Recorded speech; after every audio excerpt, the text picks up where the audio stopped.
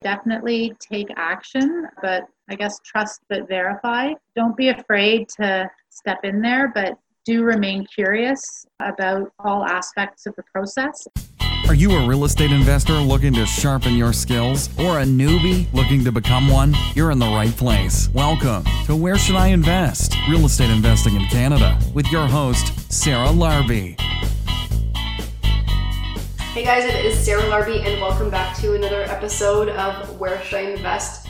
Today's guest, Britta Hild, is a real estate investor who unfortunately didn't have it as easy when she bought her first property. And I think it's important to see the good, the bad, the horrors of real estate investing and what it can be. I mean, it can be amazing and she's definitely done well at this point. But when she first started, there were a lot of things that she learned along the way. And this episode provides some of those insights and some tips so that you can learn and not make the same mistakes or go through some of the same experiences. And I want to thank Britta for being able to share and be open and honest about what can happen for some deals that might not turn out in the exact way that you were hoping. And so I think it is really awesome that she was able to come on and talk about her experiences and how she grew from that and what she's learned from it. And I think it's important for you out there because if you're starting or you're not too sure where to start or how to start, at the end of the day, there are things that can happen that can go wrong, but ultimately, I think it's better to just start and learn and then go from there, because how you're going to learn the most, it's not going to be by listening to these podcasts. It's not going to be by reading books, but it's going to be by actually taking action and doing it. That is how most of us learn the most and exponentially grow in comparison to somebody that might have analysis paralysis and reads and reads and reads and then never takes action. The person that's going to take action, even though there might be some mistakes along the way, is going to be much further ahead. And with even two multifamily properties, she was able to take care of her mom when her mom needed her, not have to worry about paying the mortgages. And so it's actually a very inspiring story because she really truly shares the good, the bad, and the ugly of her story in real estate investing. So without further ado, let's welcome Britta to the show. Welcome to the show, Britta. Hi, thanks for having me, Sarah. You're welcome. So before we get into what you're currently doing, how did you get started in real estate investing in the first place? I guess I'm an accidental real estate investor when I really think about it. Like many people, I did buy personal real estate, just part of a relationship with my first house when I was in my 20s. I never thought about investment real estate in any way. My parents did have two rental properties back in the late 80s that were pretty much a disaster. So I didn't have a family history of seeing that as being a good investment. Nonetheless, life happened. My marriage broke up. We sold our house, and all of a sudden I found myself sort of temporarily living at my parents' house, which wasn't the situation that I thought I'd find myself in. Around that time, I reconnected with a friend of mine from grade school over Facebook. I hadn't seen her literally since grade 8 or spoken to her. We sort of became friends again, and she had a house downtown that basically was full of roommates. She lived there herself, but with the roommates, she was able to more or less cover all the costs for the house. I actually became one of her roommates. So again, this was a very different situation. And because she traveled a lot, I ended up doing a lot of, I guess, property management, if you want to call it, if there were issues at the house, that type of thing. So we quickly realized that we both wanted to do more real estate. And we thought it'd be a great idea if I buy a similar house down the street. And as it turned out, there was a 5-unit that was listed in the area. So the thinking, naive investor, was that if a bunch of roommates was good, then a 5-unit sort of mini apartment building would be even better. Little did I know what that entailed, but I did go forward with it. And to be honest, I don't know if I would have done it had I known all the pitfalls or been in a position to analyze everything that could go wrong. But because I knew nothing, I just forged ahead with it. And I guess it's true that you do figure out whatever you have to figure out when it gets thrown at you. So that's the short synopsis of how I got into investing. That was back in 2011. So 2011, and where was the property? It's downtown Toronto. It was gratuitous at the time. It was probably the second worst house street, which is what you're supposed to do. But again, I didn't know that. And so I basically bought this property. It was fully tenanted with a very interesting group of tenants that I quickly learned. It became almost a full-time job in terms of managing them. So, Well, okay, so that was your first one. And what have you been doing since then? So my roommate, the one that I was living with at the time, we decided to purchase another property in Hamilton. We were excited about Hamilton. This was 2013. It seemed to be up and coming. There seemed to be a lot happening there. We both liked the urban nature and the city aspect of Hamilton. So basically we found, I guess it was a former rooming house of some sort. So we basically purchased that, and we've turned that into not really a student rental. They're separate apartments. It's basically a triplex, and that functioned really well. And since then, basically those two units have kept those two properties have kept me pretty busy. I've also just been doing other stuff, but now at this point, I'm really looking at sort of moving to the next stage in real estate. But of course, now I know all the pitfalls, so I think I get the analysis paralysis that many newbies get. Ironic. I feel like I'm back at the beginning. So that's really interesting. So you bought two, and how has your life changed since you've become a real estate investor? There's definitely been a lot of crazy stories, things that I never could have imagined, but I did work through them. Despite all the problems that came up, I have to say I did realize the benefits pretty quickly of being a real estate investor, even when you don't know what you're doing and a lot of things go wrong. Like, for instance, my mom unfortunately got really sick. It meant I was able to basically quit my job and look after her full time until she passed away earlier this year. And that whole time, my mortgage was being paid. I was able to keep my house, things like that. So I think there really is potential. There certainly are pitfalls, but it really does work. And I have the multi-unit nature, I think, to thank for that. If you have just one property and something goes wrong, it could really be devastating. But with the multi-unit nature, I have to say, no matter how many things were going wrong, there was always income coming in.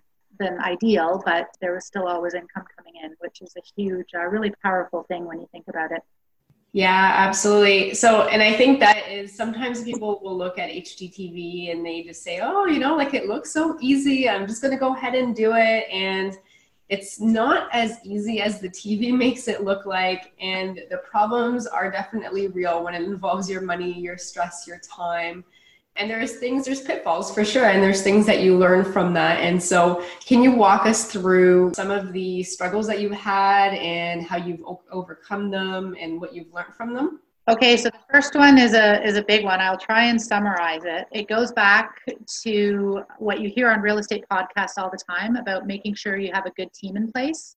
I did not, because I didn't realize that I needed a team. But I think for any new investors, no matter what your trepidation is, I think that would be the first part, to have a team in place that has real estate investment experience. So basically what happened to me, I found the property, put in the offer.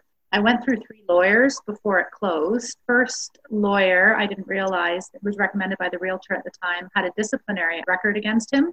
We got to the point where the lender was almost on board in the period of time where you have to secure these things. And then at the last moment, they realized this and they wouldn't deal with him. So all of a sudden, I'm in the position of having to find a new lawyer. Tried a second lawyer. He didn't exactly work out either. At this point, the mortgage broker had found a different lender. The first one just didn't want to deal with it anymore. Fortunately, that second lawyer got in quite a few arguments with the lender, and the lender basically said they wouldn't deal with him.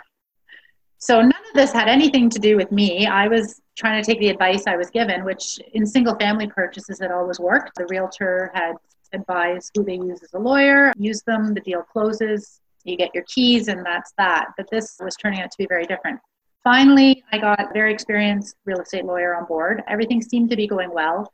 At that point, however, we had missed the requisition date, which I wasn't aware of. But if you look on an agreement of purchase and sale, there's a date whereby you have to get your financing in place, which is typical for when you buy your single family. I had that done.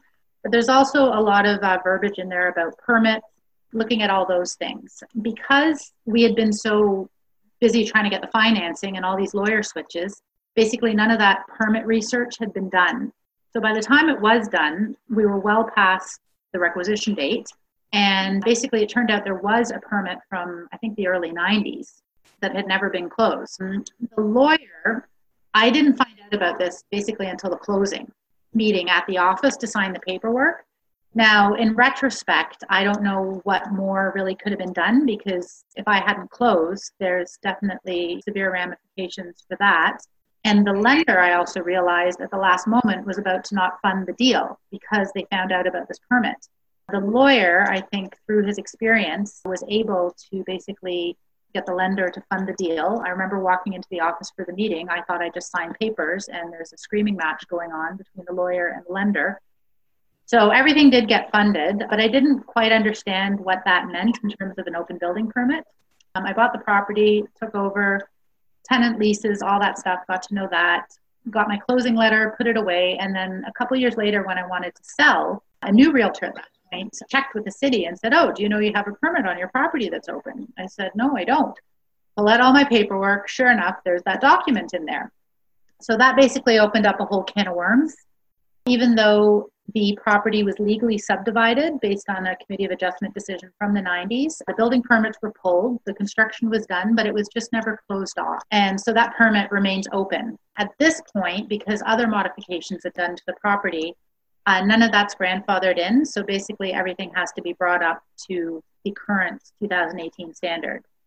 So the good part about that is that I've gone through that process, which was very arduous, and it's taken about 2.5 years. I have a modern, up-to-date building. There were issues with soundproofing, many other issues that made the building not great. Those have all been rectified, so that's definitely a good point. The bad point is it cost a lot of money when I was least expecting it, and also a lot of disruption. Luckily, I have great tenants now, so they were very cooperative about shuffling around, about having contractors here, all that type of stuff. But that was something that I never could have imagined or dreamed of happening. And again, it's just something that you just try to work through, and I seem to be through it. So that was the big learning curve. And you're still open to buying more and continuing. So I would say good on you, because a lot of people would have said, never again, I quit. I hate real estate. The fact that we've had a booming real estate market and the house is in downtown Toronto, when I do the math in terms of appreciation, even if there is a pullback, but yet it's still difficult. That money is on paper, whereas your expenses for renovating, those are real. Those have to come from somewhere. So in the long run, I think it's a blessing that I didn't sell the property, because the area has really experienced a development boom even in the last years. But I don't know if I was talking about a property that was in an area that was economically depressed. I think that would be a whole different discussion. Absolutely. So there's a lot of things that you and I could learn from that. I mean, not you, I mean, you've already learned them, but just people that are listening can learn. I think that the first one is to build your team of solid professionals. And even from your realtor, if your realtor is not an investor and used to working with investors, there is just so many realtors out there. There's some great ones, some amazing ones, and then there's some that are literally barely understanding anything about investing in real estate, and they're realtors somehow. And so there's great realtors, there's not so great realtors. It's hard to figure out who they are unless you get a referral. So I would say referrals are huge from other investors, or just make sure that they've got some properties themselves in the area that you're looking for, and local ones. And so if that realtor, like for me, I specifically pick my realtors based on the fact that they're investors. If I'm looking at a different area, I will get a referral from another investor that's purchasing in that area. And then what happens is they usually will have a good team in place of their own, and a lawyer that's used to dealing with more complicated closes or more complicated deals. But it sounds like you got yourself out of it, and you're definitely ahead, and I'm sure you've learned a lot of things. But looking back for you, what are some of the things that you would say to the listeners to really be careful for, or to pay special attention to? I think for starters, do your own due diligence, and that's hard to know what to do when you don't know what to do, when you're not familiar with that field. But at the most basic level, I think I would probably, for any future purchases, I know I would call the city myself or go there. And City of Toronto has a planning department. You can go there. It might take an afternoon or a morning to do so, but you can give an address. And if I think my realtor actually did it, I had to sign, but you can find out right there whether there are problems with the property from a bylaw perspective or a zoning perspective or that type of thing. So I think there are real benefits. I think that so many properties in Toronto are illegal, either from a zoning perspective or a building perspective. Right. Two don't always drive. I learned that as well. But for instance, if you have a fiveplex that's not zoned, that's in a single family, that's going to be very expensive and difficult to rectify. A lot of the building things might actually be easier to fix. So I think at a very base, just familiarize yourself with the zoning, especially for multis. What is required to have a triplex? Yeah. That's legal. And then it's actually not that difficult to find out what you need in terms of building requirements. It's usually ceiling height, setbacks, parking. Some of that can be changed with variances, but again, that's a whole other process that can be expensive to go through. So at the very basic part, I would just ask that investors familiarize themselves with their city zoning, and just get a general idea. Even go down to the city hall and just talk to someone. You'll find out a lot that way. And the other thing is just read through every single document. Read through that agreement of purchase and sale. I was guilty of not doing that. And if you have any questions, ask. Specifically when it comes to dates, because these are contracts and those dates do have meaning. And if there's anything that's not clear about what needs to be done by a certain date, that's where you could get in touch with your lawyer and even read those contracts before you put in an offer, just that you're familiar and you know what to look for. Absolutely. That's really, really great advice. The other thing I would say is, because I get that question a lot, is there's this triplex, but it's technically not legal. Should I do it? And my answer is always no. Don't ever buy anything illegal, because the problem is, especially as a newbie, you're going to go in, you're going to take the property. And if it's just, let's just say, for example, it's zoned as a single family property and it's a duplex or it's a triplex, at any point in time, you may be asked to bring it back to its original use. And so your cash flow that you were calculating on a duplex or triplex, well, if it's not legal, then first of all, the lenders will never take those 3 units or those 2 units. They'll take whatever it's legally zoned as to look at the financials to see if they're going to loan it. But at any time, you may be paying a lot of money to turn it back into the proper, whatever it's zoned for, or you're going to be fighting with the city back and forth and you're going to have a headache on your hands. But in addition to that, you don't want to put a tenant in a non-legal unit,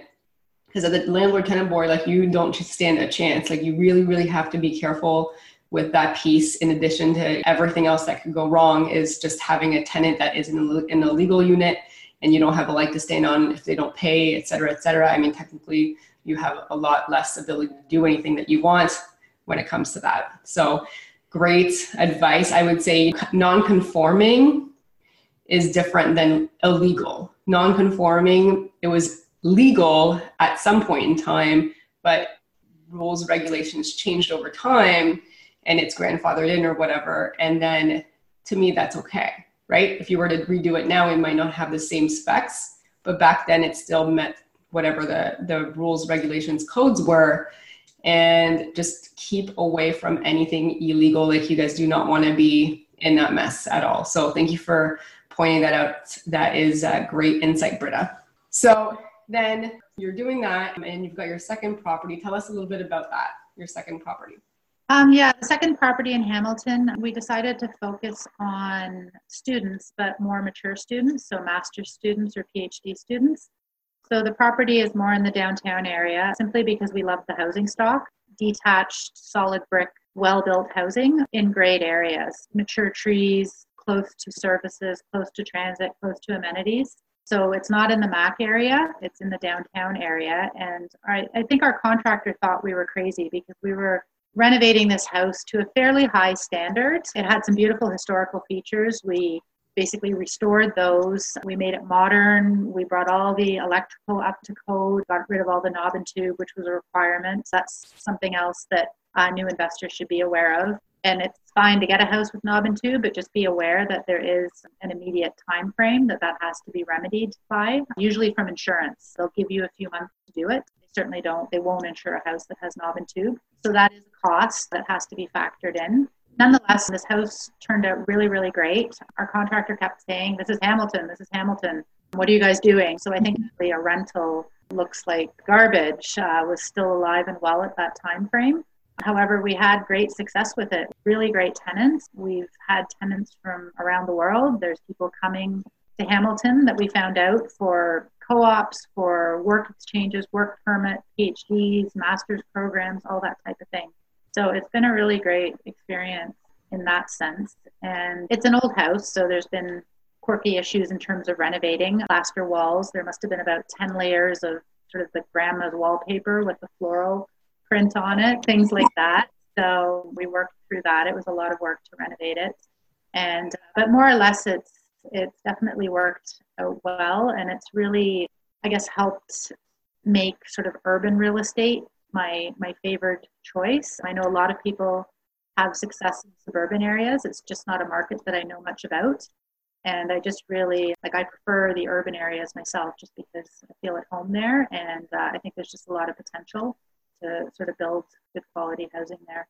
Okay, that's really interesting. So not as bad as the first one. The second one was good. Okay, and then now you've got some students. What's your tenant screening process? Like, how do you go about finding the tenants, screening them, putting them into the rentals? So I'm pretty particular, and when I heard, I think I heard something about your tenant screening process, and it sounded similar. I think you might even be a bit more thorough in some ways, and I'm looking at ways at increasing that. Unfortunately, it's always been a point of frustration. I think given the laws in Ontario, there have been tenants that I've wanted to almost take a chance on, but unfortunately, I think we just have to ensure that we get the best possible tenant in terms of just fit for the building, in terms of being able to pay for it, things like that. So basically we put an ad in, always request that the person call us if they're interested, which is amazing how many times that doesn't happen. Someone will send a response to the ad saying, I'm interested.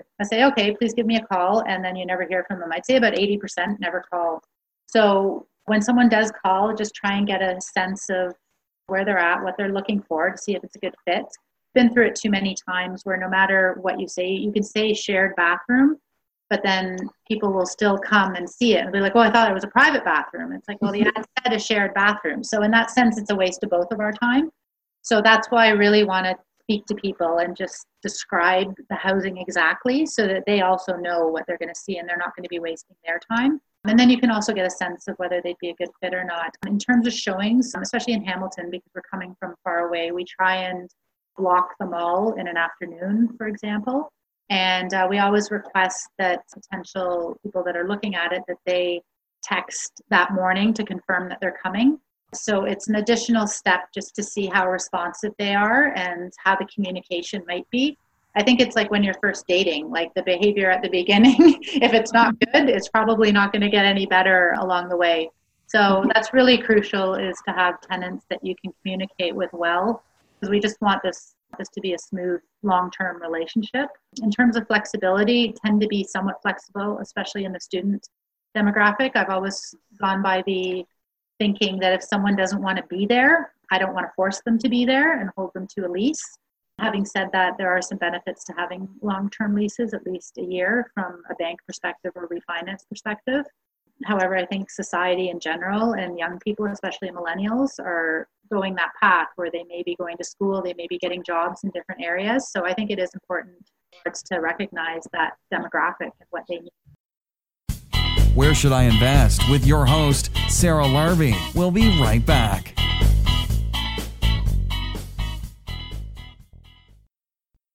Hey guys, I just wanted to take a quick moment and pause the podcast interview here because I wanted to introduce you to Dalia Barsoom of Streetwise Mortgages. I am a big believer, as you guys probably have heard, work with a mortgage broker. They are going to help you scale.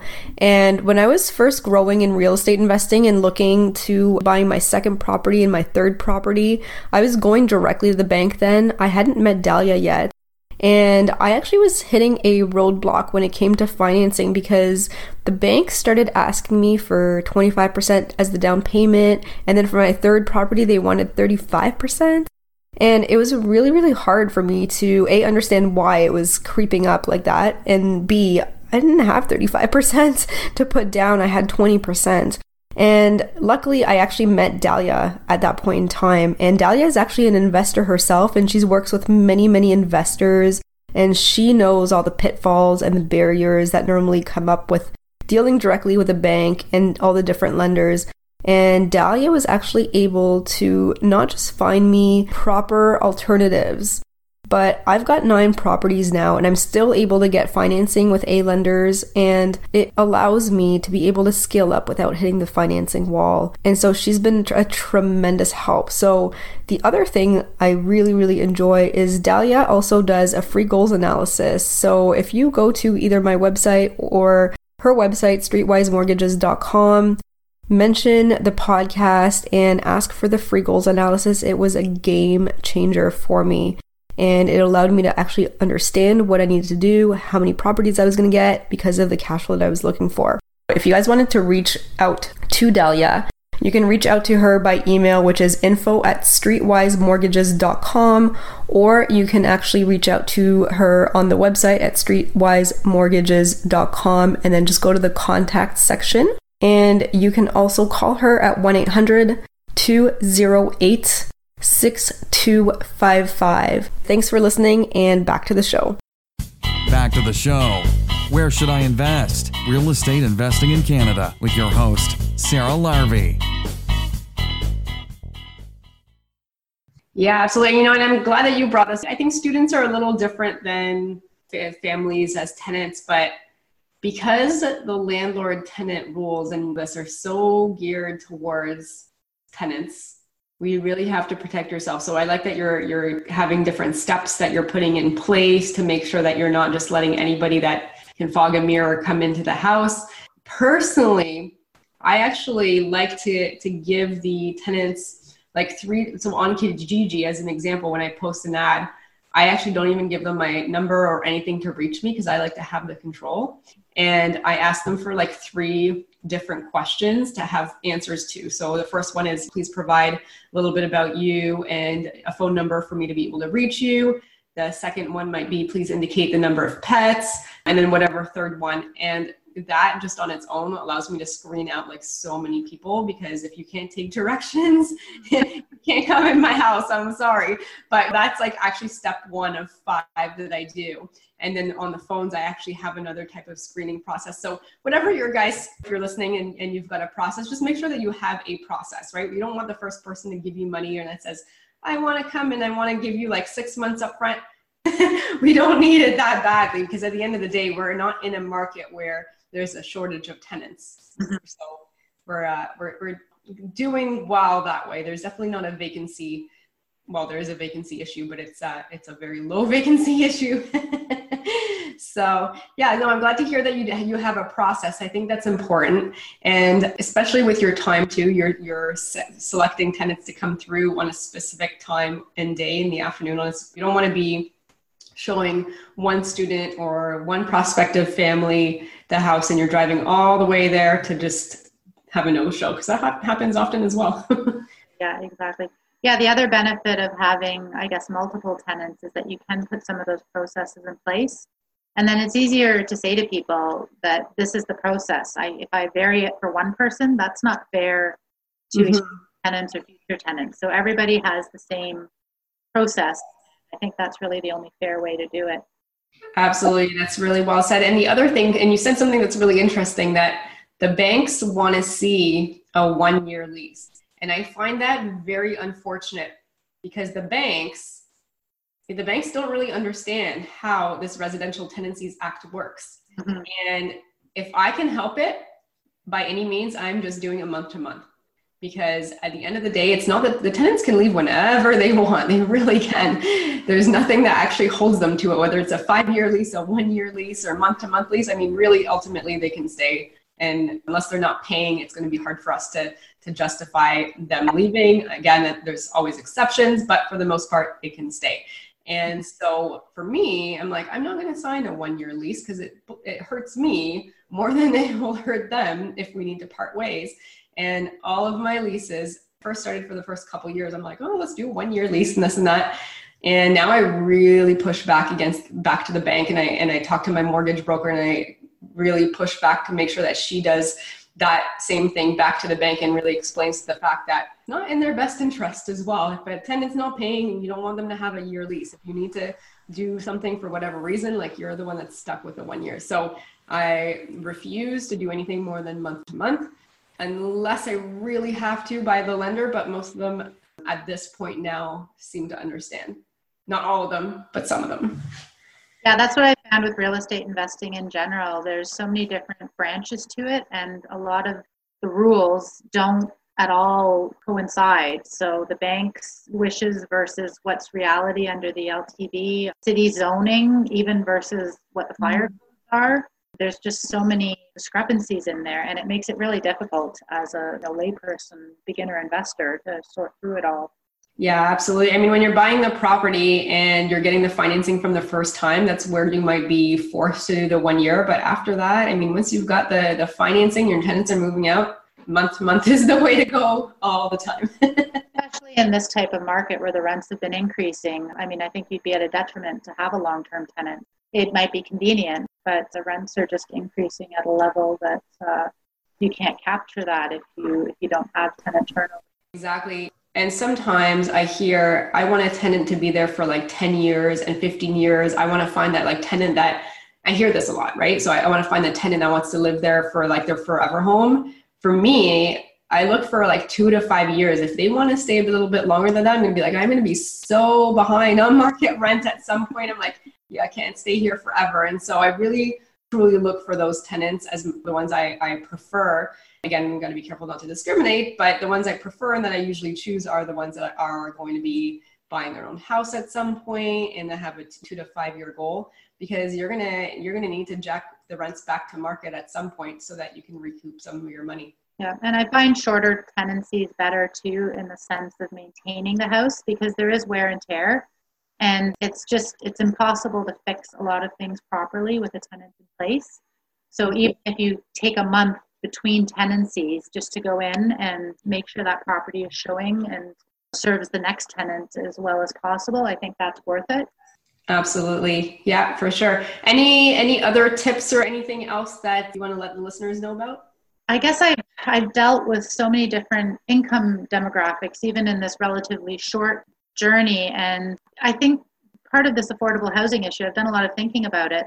I think there really is a market for more affordable housing. And I just wish there was, I guess, a different system in terms of tenant support for that demographic. So what I've found is if someone does find a property with tenants in place, because when I speak to other real estate investors, they'll find a building that has existing low rent tenants and they're worried about that. I guess there is a possibility to take those buildings and keep those tenants with proper management. So I think that's another tip is see, if you're buying a house with existing tenants, you just have to be aware of the amount of interaction you might have with those tenants and the style of interaction. Older tenants will want that personal interaction by phone. Having said that, I found some really wonderful, hardworking people that maintained my property to like a wonderful level of sweeping and cleaning and all that type of stuff. But they're not going to be texting. They're not going to be sending you e-transfers. They're going to have a check ready that you might have to go pick up sort of thing because they want that social interaction. Versus if you have younger students or that demographic, it'll probably be more hands-off, but there is higher turnover in that sense. So I think just really be aware of what you're buying, what the tenant demographic is. If you want to change it, what's required to do that, because that can be a long process. And that'll really dictate what your daily day looks like to a large extent, whether you're getting phone calls all the time, or if they're higher end tenants, they do expect service right away if something goes wrong. So you need to have the maintenance contacts and all that in place in order to get that type of work done. So I think the best advice I heard was years ago, probably at Rain, I believe, when I was a member there, about how tenants are your customers. And I've always tried to take that approach, even for the tenants that were less than stellar. I really always try to take that approach. These are people and they need housing. and try to take that customer service approach, no matter how unreasonable they were, and talk to them. And a lot of times the relationship actually improved. And I think that's really important, because I don't like the rhetoric out there about the bad landlord and the bad tenant sort of thing. I think there's certainly extremes. There's bad landlords and bad tenants, but there's a lot of us in between that are trying to do a good job. And I think there's a lot of tenants that probably just get stuck with bad landlords, and that's unfortunate. It's down our name too. Yeah, you're right. So I think ultimately there are customers, we have to treat them well, and we have to treat them fairly. And you're right, like there's a lot of bad landlords that give us a bad name. There's a lot of bad tenants that give tenants a bad name. We just want, as good landlords, to be paired up with good tenants. So I think it's important to treat them fairly, consistently, communicate with them. The other thing I would want to say is, one of the things that they do or have to do is pay us on time. And right now, everyone I've got is sending me e-transfers, but there's other ways that you can get paid, right? So you can get paid with post-dated checks. Again, you can suggest it to your tenants, but if they give you post-dated checks and they want them back, you actually have to give them back their checks. But you could get that, or you can have them do a direct deposit. One of the things that I do, because I don't personally want to have my home address on any leases, but legally you have to put an address. So what I do is I have a address from UPS, which reads like a suite number. So it's not like a PO box, but essentially it is a box. And that is the address that I put. So if ever they need to send paperwork, or for whatever reason, serve any notice, that is the address they have. I like to keep that piece separately. So that's just one piece of advice that I would say. And the other thing is, the tenants have to find a way to get you your money. So if you want to go out there and drive, that's great, but you don't have to either, right? So you can have them send it to you to your UPS box or whoever you decide to use for that. Please not your home address. You can have them give you posted checks. You can have them give you an e-transfer, whatever works for them. Obviously communicate, but it also has to work for you as well, because it's a business. And as you scale up, I mean, I'm saying you as a general, as people scale up, just important to have processes and systems in place so that you don't have to make it a whole second full-time job, right? Mm-hmm. This has been wonderful. Again, they only work with a certain demographic. I know I've tried to get my dad to send an e-transfer, and it seems like it's more hassle than it's worth. But for obviously a millennial demographic, I mean, they wouldn't even know what a check is for the most part. So e-transfer works very well. Absolutely. Yeah. Just make sure that you give them more than one option. Yeah. Good. So Britta, the next part of this podcast is our lightning round. So I'm going to ask you a series of 5 questions, and you're going to give me the first answer that comes to mind. Are you ready? Okay. Question number 1, your favorite real estate investing book ever? I'd have to say it's multiple books, but if you go on the Bigger Pockets website, they have very specific real estate investing books. And many of those, even though they are US based, they do contain sort of everything we need to know as landlords. And I found those to be really useful. And they're available in ebook or as audio downloads as well. Perfect. Awesome. Good. Number 2, what is your favorite podcast? I have to say I love the local ones like yours, the Rockstar guys, Your Life, Your Terms. They have one. There's the Breakthrough Real Estate podcast. I love the GTA information. I do also like Bigger Pockets for a general overview. Awesome. Answers for every question, sorry. No, that's awesome. Number 3, what do you do for fun aside from real estate? Well, I do love real estate, so I find the real estate meetups are fun. But in addition to that, I enjoy traveling, especially to warm places, and just hiking, outdoor activities, that type of thing. Okay. All right. Awesome. Number 4, if you lost all your money and your assets tomorrow, how would you start again? Probably an answer that you've heard many times. From a real estate investment perspective, I think it would have to be using the skills I've gained in terms of managing properties, finding a money partner for joint venture to get a new property. Probably also try and pick up some property management contracts and do that for other investors and get back on my feet again that way. Okay, great. So if somebody has $50,000 and they want to get started, how would you recommend that they spend it? In the realm of the GTA, I think that would be difficult with the way property prices are.